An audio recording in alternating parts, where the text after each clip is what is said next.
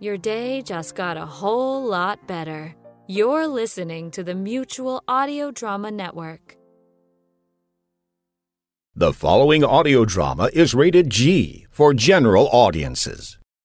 It's time once again for America's favorite show, The Radio Adventures of Dr. Floyd, brought to you by drfloyd.com.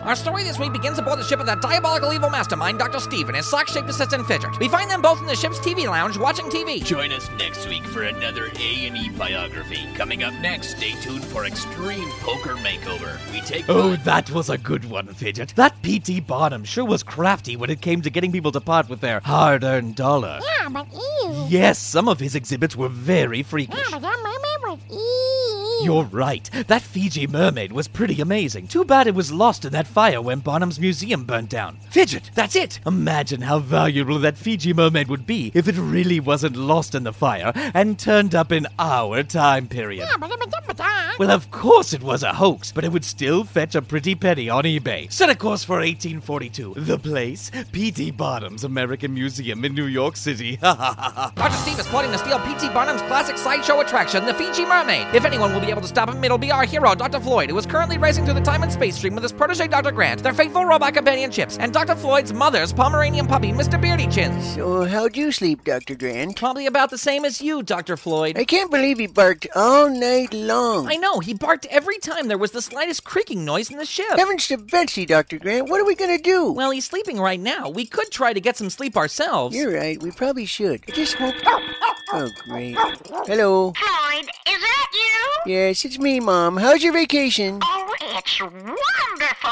We're going to Disney World tomorrow. Oh, that's great. Say, Mom, look, Mr. Beardy Chins is such a handful. Is there any way we could bring him to you? What's that now? I said, is there any way we could bring Mr. Beardy Chins to you? It's really hard watching him, and we're trying to chase Dr. Steve, Oh, and... I'm sorry, honey. My cell phone is breaking up. I have to go. I hope Mr. Beardy Chins isn't too much trouble. All right, I'll see you soon, honey. Bye. Goodbye.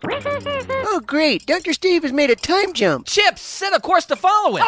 Oh, boy, there he goes again. As our hero set a course to follow Dr. Steve, let's now go to the year 1842, where we meet the world's most brilliant self-promoter, P.T. Barnum, who we find opening the door of his American Museum in New York City. Ah, another day, another dollar. Hey, mister, I want to see a mermaid. And well, you should, my young friend. Mystic wonders of nature like the mermaid of Fiji don't come along every day. So, where is it? Oh, it's right in the main exhibit hall here, but that'll be 50 cents if you care to partake in the wondrous sights contained therein. 50 cents? That's a whole week's allowance. So it may be, my friend, but how often do wonders like a real live mermaid come along? I guess you're right. Here's 50 cents. Whoever says that youth lets opportunity pass them by has not met you. Whatever. Right this way to the wonders of the mermaid of Fiji.